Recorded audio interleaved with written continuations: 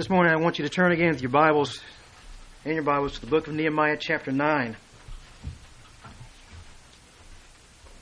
Nehemiah chapter 9 will begin this morning in our study with verse 16. And if you were here 2 weeks ago when we began at least this section of this chapter, beginning in verse 5, we're considering this section. It's a confession. It's a time of worship. It is told to us in verse 3 that those who stood before the Lord their God for the fourth day and for another fourth or 3 hours, they confess and they worship the Lord their God. And so what we see in verses 5 through the end of the chapter are the expressions of this time of worship and this time of confession before God. And we considered previously in verses 5 through 15 of the good confession that was made and being led here by the Levites in the worship of the Lord, the good confession of the glories of God. And we saw here that God is glorious in His creation. We saw in verses 5 through 8 through 7 that 5 and 6. We saw God involved in the creation of all things of the world as we know it. And then we saw God's glory, the greatest of God's glory in His covenant that He established with Abraham. And also we saw the greatness of God's glories in His compassion, verses 9 and following, how God remained faithful to do what He did in keeping His own people safe, providing for them the things that they needed. Well, today we're going to pick up something of the details again of that expression of God's compassion to His people. We noted back in verses 5 through 15, and this section is called a confession, and there's confession of sin here and worship. In verses 5 through 15, there is no confession of sin. There's simply this great confession of the glory of God, which is the beginning point, which is the beginning point for any of us. If we have any unction of confessing our sin before God, it's because we first of all have seen something of the glory of God. And so that's thrust before the people here again by the Levites leading this time of worship. This is the glory. This is God, the God of creation. This is the God of the covenant. This is the God who is compassionate toward us. But there is more than a confession of God's glory. There is also the reality of people's sin. And we're going to begin on some of that today. You think with a God who is so good and who is so glorious and so much is right, as you see in verses 5 through 15 as we considered 2 weeks ago, just all that God that does, all that is so good and that is so right. How could a people with a knowledge of these things go so far wrong? How is that possible? How does that happen? I think it serves as a warning to our own hearts. That we can know much that is right, much that is good of the glories of God, the God of creation, the God of the covenant, the God of compassion. We can know those things, but at the same time we can still go wrong. We can still go wrong. We need to keep these truths ever before us, and we'll see later part of the problem, part of the reason that these things did take place. So we're transitioning here from focusing purely on God's glory in the first and 5 through 15 to a section that contrasts the ways of God with the ways of people, with the ways of His own people, with the ways of men. Let's begin reading here in verse 9 of this chapter. It's pretty lengthy. I'm going to get the wrong. I'll get it right here. Verse 16 through verse 31. Nehemiah chapter 9, beginning verse 16. Again, the backdrop here is the faithfulness of God, the God of creation, the God of the covenant, and the God of compassion. And here's the first recognition of sin, verse 16. But they, our fathers, acted arrogantly or presumptuously. They became stubborn. Actually, literally, they stiffened their neck. They became stubborn and they would not listen to your commandments. They refused to listen and did not remember the wondrous deeds which you had performed among them.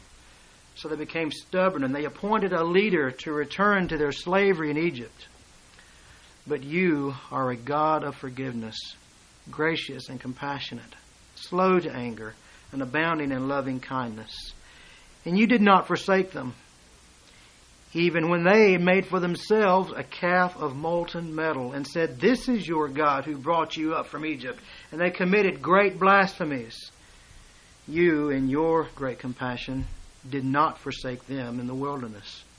The pillar of cloud did not leave them by day to guide them on their way, nor the pillar of fire by night to light for them the way in which they were to go. And you did give your good Spirit to instruct them.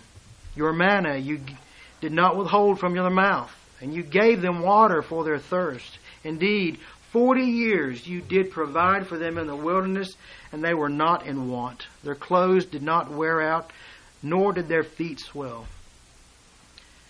You also gave them kingdoms and peoples, and you did allot them as boundaries.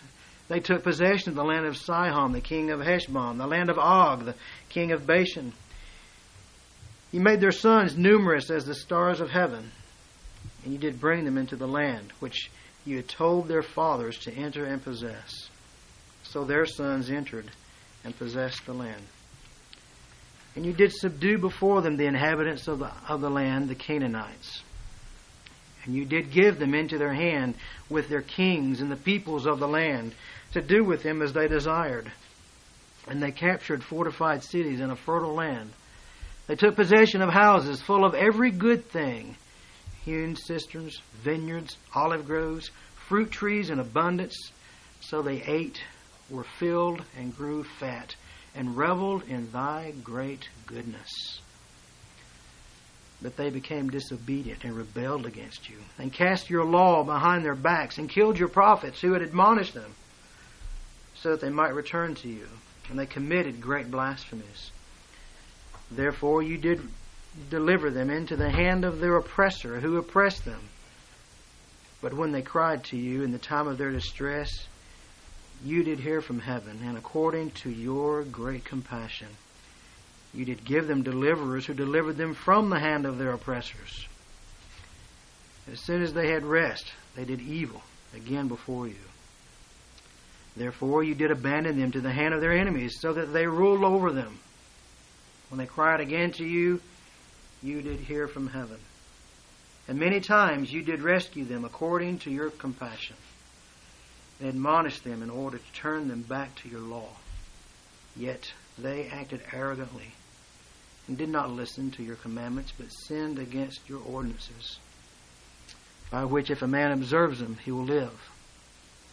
And they turned a stubborn shoulder and stiffened their neck, and would not listen. However, you did bear with them for many years, and admonished them by your Spirit through your prophets.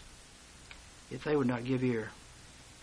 Therefore you did give them into the hand of the peoples of the lands. Nevertheless, in your great compassion, you did not make an end of them or forsake them.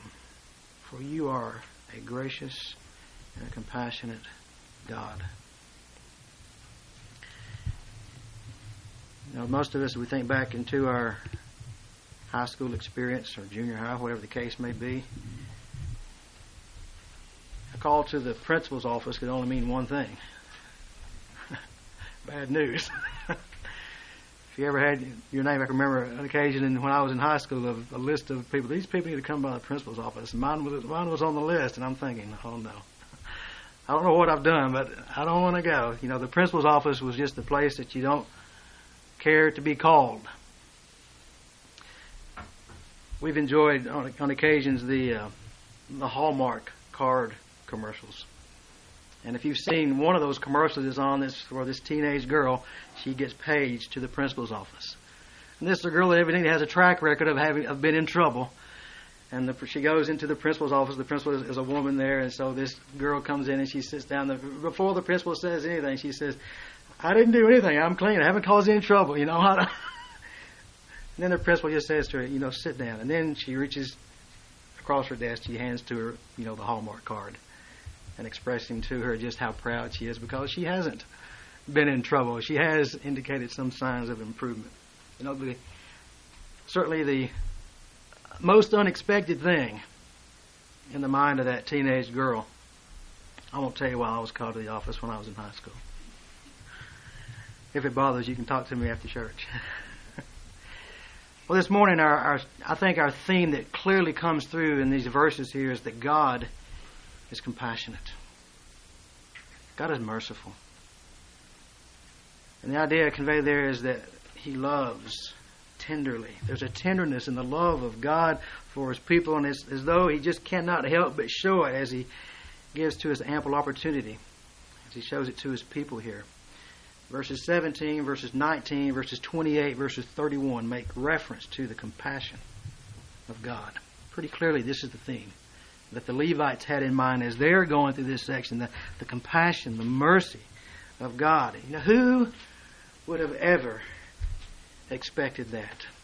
Who would have ever expected God to deal with His people as He dealt so often with His people? See, God is compassionate, and because He is compassionate, we have the privilege of enjoying or participating in His unexpected blessings. Now, one side of us should say, oh, this is God's character, and we should not be so surprised when He demonstrates His grace. But the other side of us says this: can there be so great a grace, so great a compassion, that God would still show kindness and mercy to me even yet? So there's the sense where, on one side we say, knowing the character of God, it shouldn't be unexpected because God has shown Himself to be so full of grace and mercy. But the other side, it says, these are most unexpected blessings from the hand of God. Well, first of all, we see that God is a God of great compassion. We see it in our sinfulness, verses 16 and 17. You know, in stark contrast to all that we have seen previous to this in the verses preceding our text today, where we saw there the focus again upon the glory of God. In stark contrast, you see here at the beginning point the blight of man's sin. And what a stark contrast it is. To see God in His glory, to see Him in His wonder and His beauty, the God of creation, the God who originates this covenant with Abram for no reason other than He chooses to. And the God who continues to show His compassion to people, who does His extraordinary things on behalf of His people. You would look at this and you say, how can it be? You know, this is perfect. What would be the response of any people? Any people within their right mind would respond with obedience and love and dedication to that God. And yet that's not the case, is it? Verse 16 tells us that our fathers, speaking of their fathers, again, just a review of history. They acted arrogantly, presumptuously, proudly. And lest we make the mistake here of reading into this, it's the sins of our father. It doesn't have anything to do with us. Let's make sure we go on to the next section there in verse 32 and 33. However, you are just in all that has come upon us. So when they speak of their fathers, they're identifying themselves with them. We're of the same tree. This is the sins of our father. They acted arrogantly. They became stubborn and they would not listen. And we're just like them. We are the children of our fathers. So it's not a pointing back and casting the blame on a past generation. It's an identifying themselves with that previous generation. But they say they acted arrogantly, proudly, as though that they were something in and of themselves, as though they really didn't need God. They had closed ears, the last part of verse 16. They became stubborn. They would not listen. Closed ears. Would not listen. Dismissed God's law. They would not listen to your commandments. They refused to listen. Verse 17. We don't want to hear God's way, God's word. So they closed their ears. They only had closed ears, they had closed minds. The part in verse 17 says, "What they did not remember thy wondrous deeds which thou hast performed among them." What's he saying here? This is not a problem of memory. This is not just a failure of memory. This is a deliberate putting out of their mind the things that God has done. They did not remember, meaning they chose to not remember these things. They put these things from their mind. They closed their minds to God's deeds. It also tells us they had closed hearts. Of course, it's conveyed there just in the words of stubbornness. Literally means they stiffened their neck. You know what that means. You've got children. You've probably seen it. If you were a child, your parents have seen it too, right? You know what it is, stiffen the neck. Not going to bow. Not going to bow. Not going to submit. So they had their closed hearts. They chose their way and they would not be moved. They chose, in essence, to return. It says there in verse 17, here's their choice. They became stubborn and appointed a leader to return to their slavery. Listen, that's your option. That's your option. You don't want to serve the Lord? You don't have to serve the Lord, but you're going to be a slave to someone. So this was it. They chose a slavery in Egypt rather than a joyful and a glad servanthood to God. Contrast the ways of God here in verse 17, the last part of that. But you, about midway through the verse there, but you are a God of forgiveness. You're gracious, compassionate, slow to anger, abounding in loving kindness, and you did not forsake them. Boy, quite a contrast, isn't it? Quite a contrast. The people who are obstinate and closed, and here's the picture of God. He is one who is forgiving, gracious, compassionate. What's the confession here? It's this. They recognize this. God has not responded here according to what the people deserve. He's not dealing out justice. He's meting out grace, mercy, forgiveness. Forgiveness when they are not held accountable for their sin. Their sins are erased. How is that possible? Well, we understand it's possible only through the righteousness of Christ, His righteousness, and our sin placed upon Him. Why is it that these descriptions of God here are so important? In this context, why these words? He's one who forgives. He's one who is gracious and compassionate, slow to anger and abounding in loving kindness. Why are they so important? Because it represents the only possible way for God to fellowship with us. The only way that God could possibly fellowship with fallen men is because He forgives sin. Because He is compassionate. Because He is gracious. Because He's slow to anger, because He's abounding in loving kindness. If it were not the character of God to be gracious, to be compassionate, to be merciful, then the record we have of human history would have ended in Genesis chapter 3. Right? But what was the word? The word was, the day that you eat of this tree, you shall die. And we know that there was a death. There was a spiritual death. There was a separation and an alienation from God. But there was just as much a right from the hand of God that He bring physical death to Adam right then and there. And it would have been just and right and good. And that would have been the end of human history. Let's go to something else. I remember one man preaching, if he had been God, then his Bible would have been that thick. Genesis 1, 2, and 3. That's it. All done.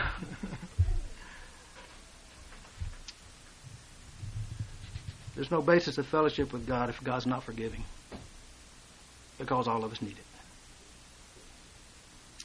And it's a great comfort to our hearts to know that God does not deal with us as we deserve. He's not dealt with me today as I deserve. I didn't deserve a breath of life this morning. I didn't deserve the strength to get up out of my bed. I didn't deserve the air to breathe. I didn't deserve the joys and the pleasures of my family, of a home, of a church. I don't deserve these things. God has not dealt with us as we deserve. Our demerits, our sin imputed or charged to Christ. His merits imputed to us. There's the great exchange. Sin for righteousness, righteousness for sin. Sin is not ignored, it's not overlooked, but the penalty for sin is paid in full. That's the beauty of the Christian message. God doesn't ignore sin. He doesn't balance it out with good and bad because He can't be done any good. Is what you ought to do. That doesn't undo the bad. But sin is paid for. The wages of sin is death. The death has come. It's done. It's important, these descriptions of God, because they're the only possible way for God to fellowship with us. But let me tell you this too. These descriptions are the only possible way for man to fellowship with man too. If you're going to have any fellowship with any human being, if you're going to have any fellowship with any brother or sister in Christ, it will only be because you are willing to forgive, and they are willing to do likewise. There is no basis for fellowship even among the saints of God if there is not a spirit of grace, of compassion, or forgiveness. And you look at every breach of fellowship among the people of God. Every breach of fellowship among the people of God is when these traits are absent. There is no forgiveness. There is no compassion. There is no mercy. Now, I'm not saying that there is never a parting of ways. There are some people who I disagree with theologically on some matters, but we have wonderful fellowship. A dear brother in Middle Tennessee that he and I actually went to task on some theology. But he's a brother in the Lord, and when we get to Middle Tennessee, when we cross paths, there's always a warm embracing, and there is fellowship. I'm not talking about that there may be disagreement. I am talking about when there is a true breach. There's no fellowship. There's no joy of coming together in the fellowship of the Lord. It's because these traits are absent. Look with me in Ephesians chapter 4.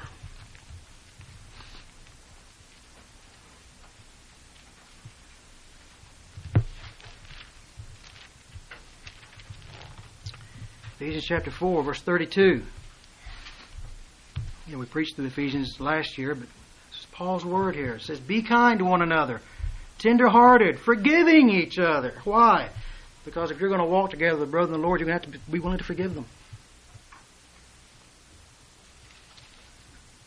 And if you're not willing to forgive, you're not going to have fellowship. Because both of you are sinners. There's going to have to be forgiveness. But what does he say? Forgiving each other, why? Here's the foundation. Just as God in Christ also has forgiven you. Let's put it in perspective. You've been offended, an offense committed against you by a brother or sister in Christ. It pales in comparison to the offenses that you and I are guilty of against God, and God has said, I forgive. There's no comparison. Matthew chapter 6.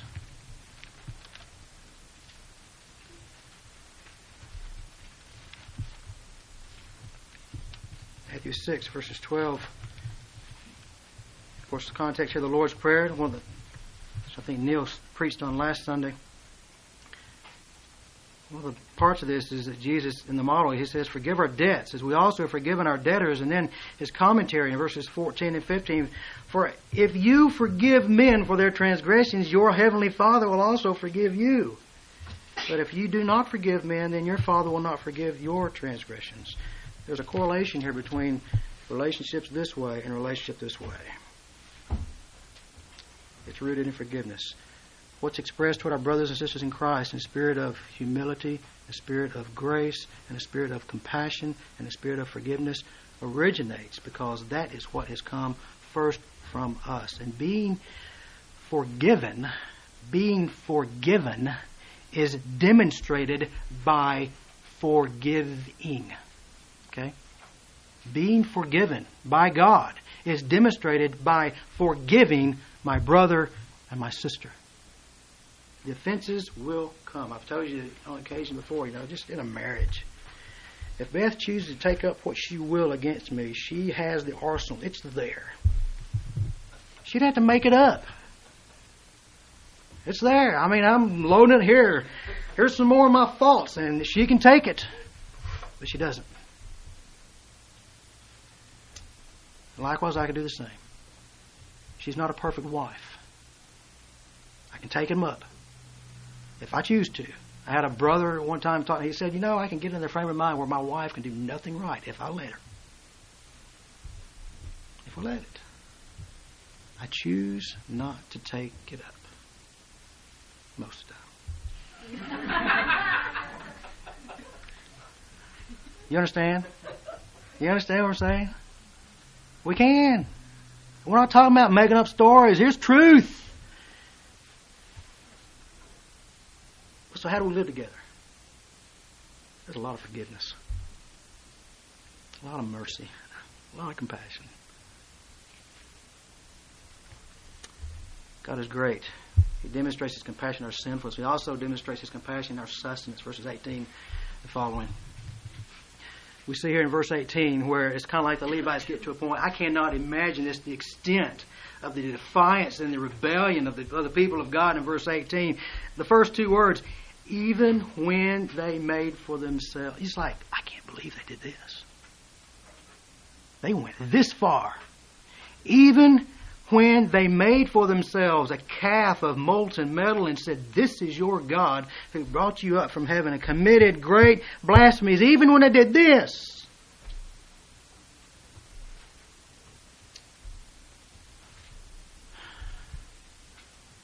God's Word to and through Jeremiah, in Jeremiah chapter 2, we'll not turn there, 2:13, he speaks there of two evils that my people have committed. First of all, they have forsaken me, and I am, and identifies himself there as the fountain of living water. They've forsaken me, the fountain of living water, and the living water is one that just means that there's new fresh water coming in. It's like a stream. I'm the fountain of living water. They've forsaken that, but not only have they done that, they've gone and they've hewn for themselves cisterns. You know what a cistern is? It's a holding tank. It's stagnant water. They've gone and they've hewn for themselves cisterns, but they're broken cisterns. They can't even hold water. There's the two evils. They've forsaken the fount of living water, and they've gone and they've dug for themselves cisterns that can't hold anything. That's the picture of the idolater. That's the picture of abandoning fellowship with God for the false gods that they would choose.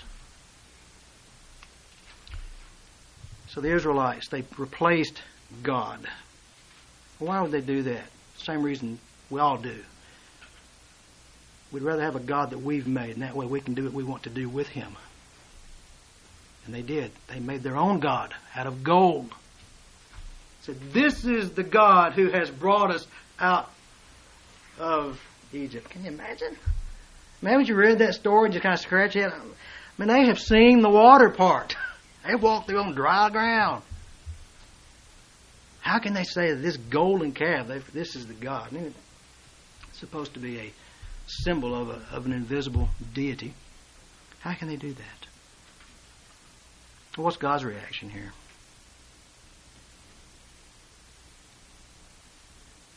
Well, His great compassion is how it starts out in verse 19. There's that word, that great compassion. You didn't forsake them. He continues to express His great compassion by giving to them guidance. He gave them physical guidance. He had that pillar of cloud and that pillar of the fire. You know what? These people, they created this false God. What did God do? Did He take up His toys and go? I'll go find somebody else to put my pillar of fire and smoke in front of.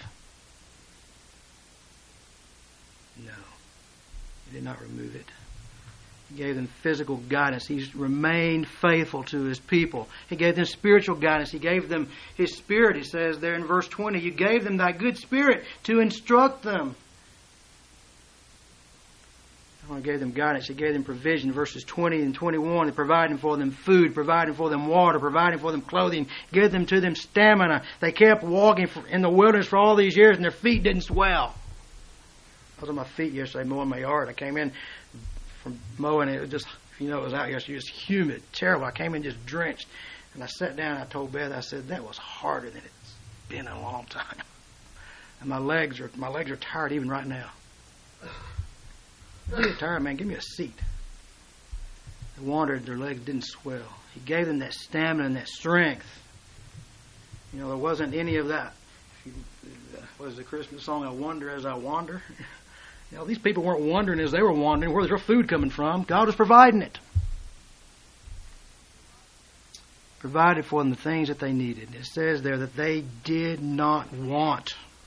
In verse 21. They were not in want. Guidance, provision. He provided not only that, even prosperity. Folks, we're not talking about just maintenance here. We're talking about even prosperity. That when they were attacked by foes, that they won these battles. They had military success. They had multiple descendants as the next generation was raised up. One of the signs in Scripture at times is of the displeasure of God is at the closing of the womb. So they have multiple descendants being given. There's the possession of land that's been promised. They actually seize possession of the land. Why do they do these things? Why does God do this? Because these kindnesses, this provision, this care of God for His people was a fulfillment of His covenant with Abraham. He made a covenant with Abraham. It wasn't for their sake. It's for the sake of the covenant that He made with Abraham, and ultimately which we remember the covenant was a one-sided covenant. Abraham fell asleep. Ultimately, it was for the glory of God. I want to demonstrate my faithfulness to you, even in the midst of your unfaithfulness. So he does so. But there are also these good things are a testimony of the love and the compassion that God has for His people. What will God not do for us?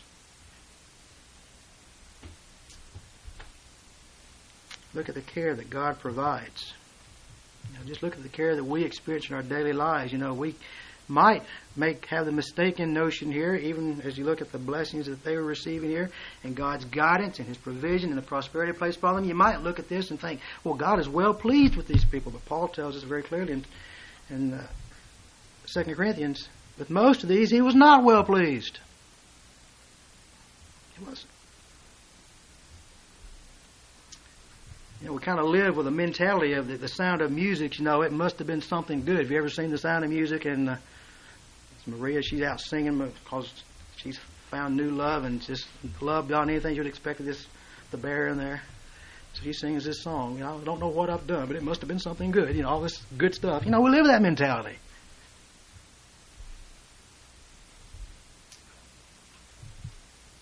It's grace. The fact of the matter is, that kind of mentality, grace and mercy and compassion comes in and messes up our thinking, doesn't it? I've got to figure it out. This is the way things ought to be. This is the process. And grace comes in and just messes it all up. Thankful for grace.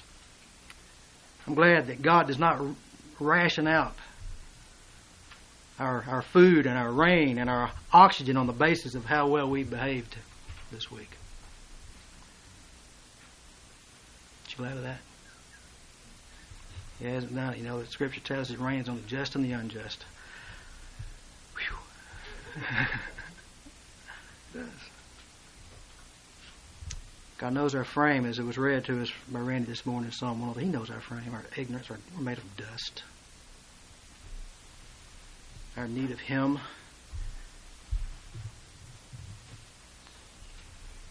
He keeps His part of the bargain regardless of how well we do. We need Him. God decides to deal with us strictly on this is what you deserve. There'll be no church next week. Because there'll be no life tomorrow. In our sustenance, God is compassionate. But also in our suffering.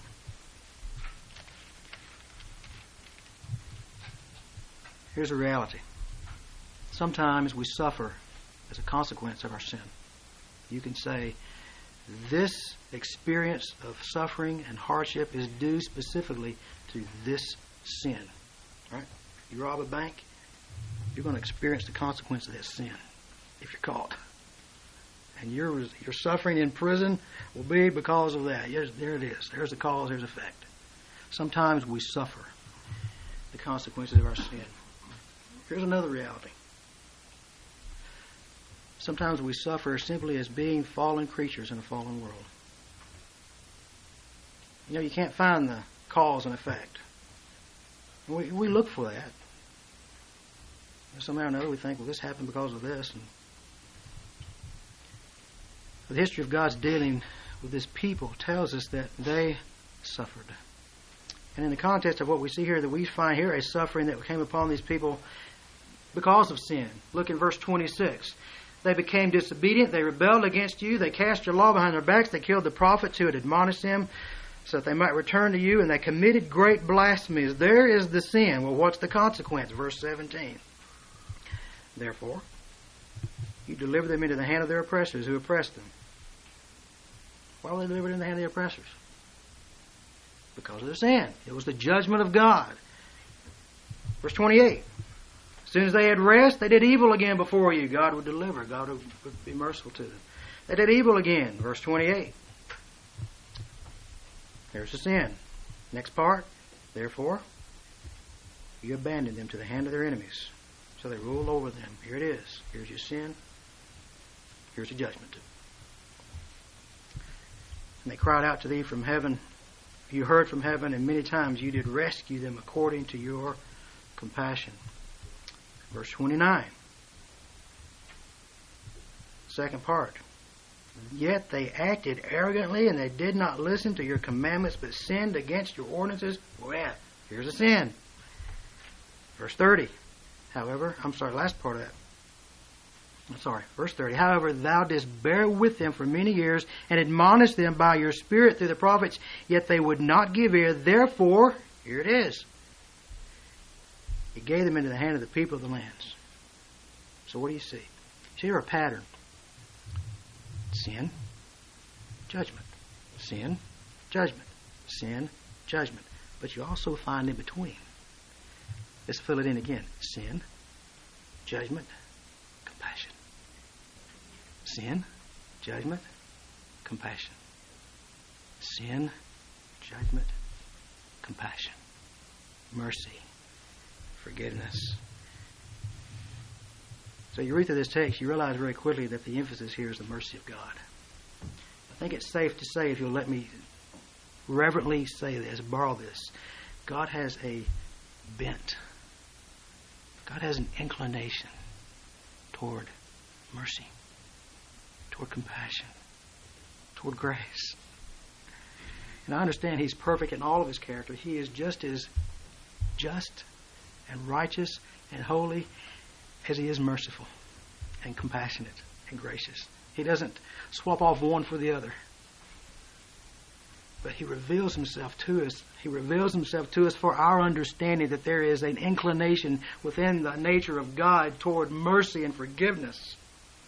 Exodus 20, verse 5, there in the context of the Ten Commandments, He says, I've mentioned to you that He visits the iniquities of the fathers and of the children to the third and the fourth generation. In other words, the effects of sin will carry on to 3 or 4 generations. But then He goes on in the very next sentence, but He's the one who shows loving kindness to thousands, not thousands of people, thousands of generations. That God will show kindness to one generation for that which was done many generations before. What's He saying? You'll see the judgment of God and the mercy, judgment of God past. The inclination is always toward mercy, toward thousands of generations, whereas visiting the iniquities, the consequence of sin, 3rd and 4th generation. Scripture tells us in Psalm 7, verse 11, it says that our God is a righteous judge. He feels indignation every day. I think the King James says that verse, that He's angry with the wicked every day. And Ezekiel 33:11 tells us the words of God are this, that I take no pleasure in the death of the wicked, rather that the wicked turn. He's inclined toward mercy. Here's the point. God will use whatever means He pleases, even suffering. As these people suffered, as they were brought back into under the rule and the influence of these other nations, He will use whatever He pleases, even suffering, to accomplish His work within us, but also that He might show His mercy to us. He responds extravagantly, even as we saw here. These people, they sin, they have the judgment of God. What did they do then? Well, they repented, they confessed their sin, and God was gracious. But He's extravagant. God's pretty extravagant in His grace and His mercy toward us when our repentances are pitiful. We're pretty lousy repenters. We are. I'm not a very good repenter. And it's certainly, I did not receive of the compassion and the mercies of God according to my repentance. It's extravagant. It's abundant. It's more than I would ever expected. People receive that. Don't read into this, because that's the reason I made clear these true realities that, this, my suffering means I sinned. And sometimes that's the case. Sometimes we can look at that. We've watched a number in the last year or so of, we've been getting these DVDs of the Little House on the Prairie series. We were watching one of those, and of course, Laura Ingalls, if you're familiar with, I had never watched these before, so this is new stuff for me. But Laura Ingalls, we watched her, and I thought, here it comes, and sure enough. And I made the comment to Beth, I said, I wish I had $100 for every time I heard her say, it's all my fault. Catastrophe has befallen Walnut Grove, or the family, or the world, and Laura has determined it's all my fault. Now, usually something like that is the result of an inflated opinion of ourselves. listen, we're not that important in the scheme of things. You know, God's not going to change the direction of Bristol, Tennessee because of me or you. It's not going to be our fault. See, there's something bigger than that. The bigger picture is it's the glory of God. That God can bring honor and glory unto His name through our sufferings, and He's willing to do it. But He's gracious. He's compassionate. These are not just suffering to bring pain upon us. These are sufferings to show forth the glory of God and to bring us back to Him, which it did. Every time they came back. Lousy repenters they were, just like us. They came back, and God was ready to forgive.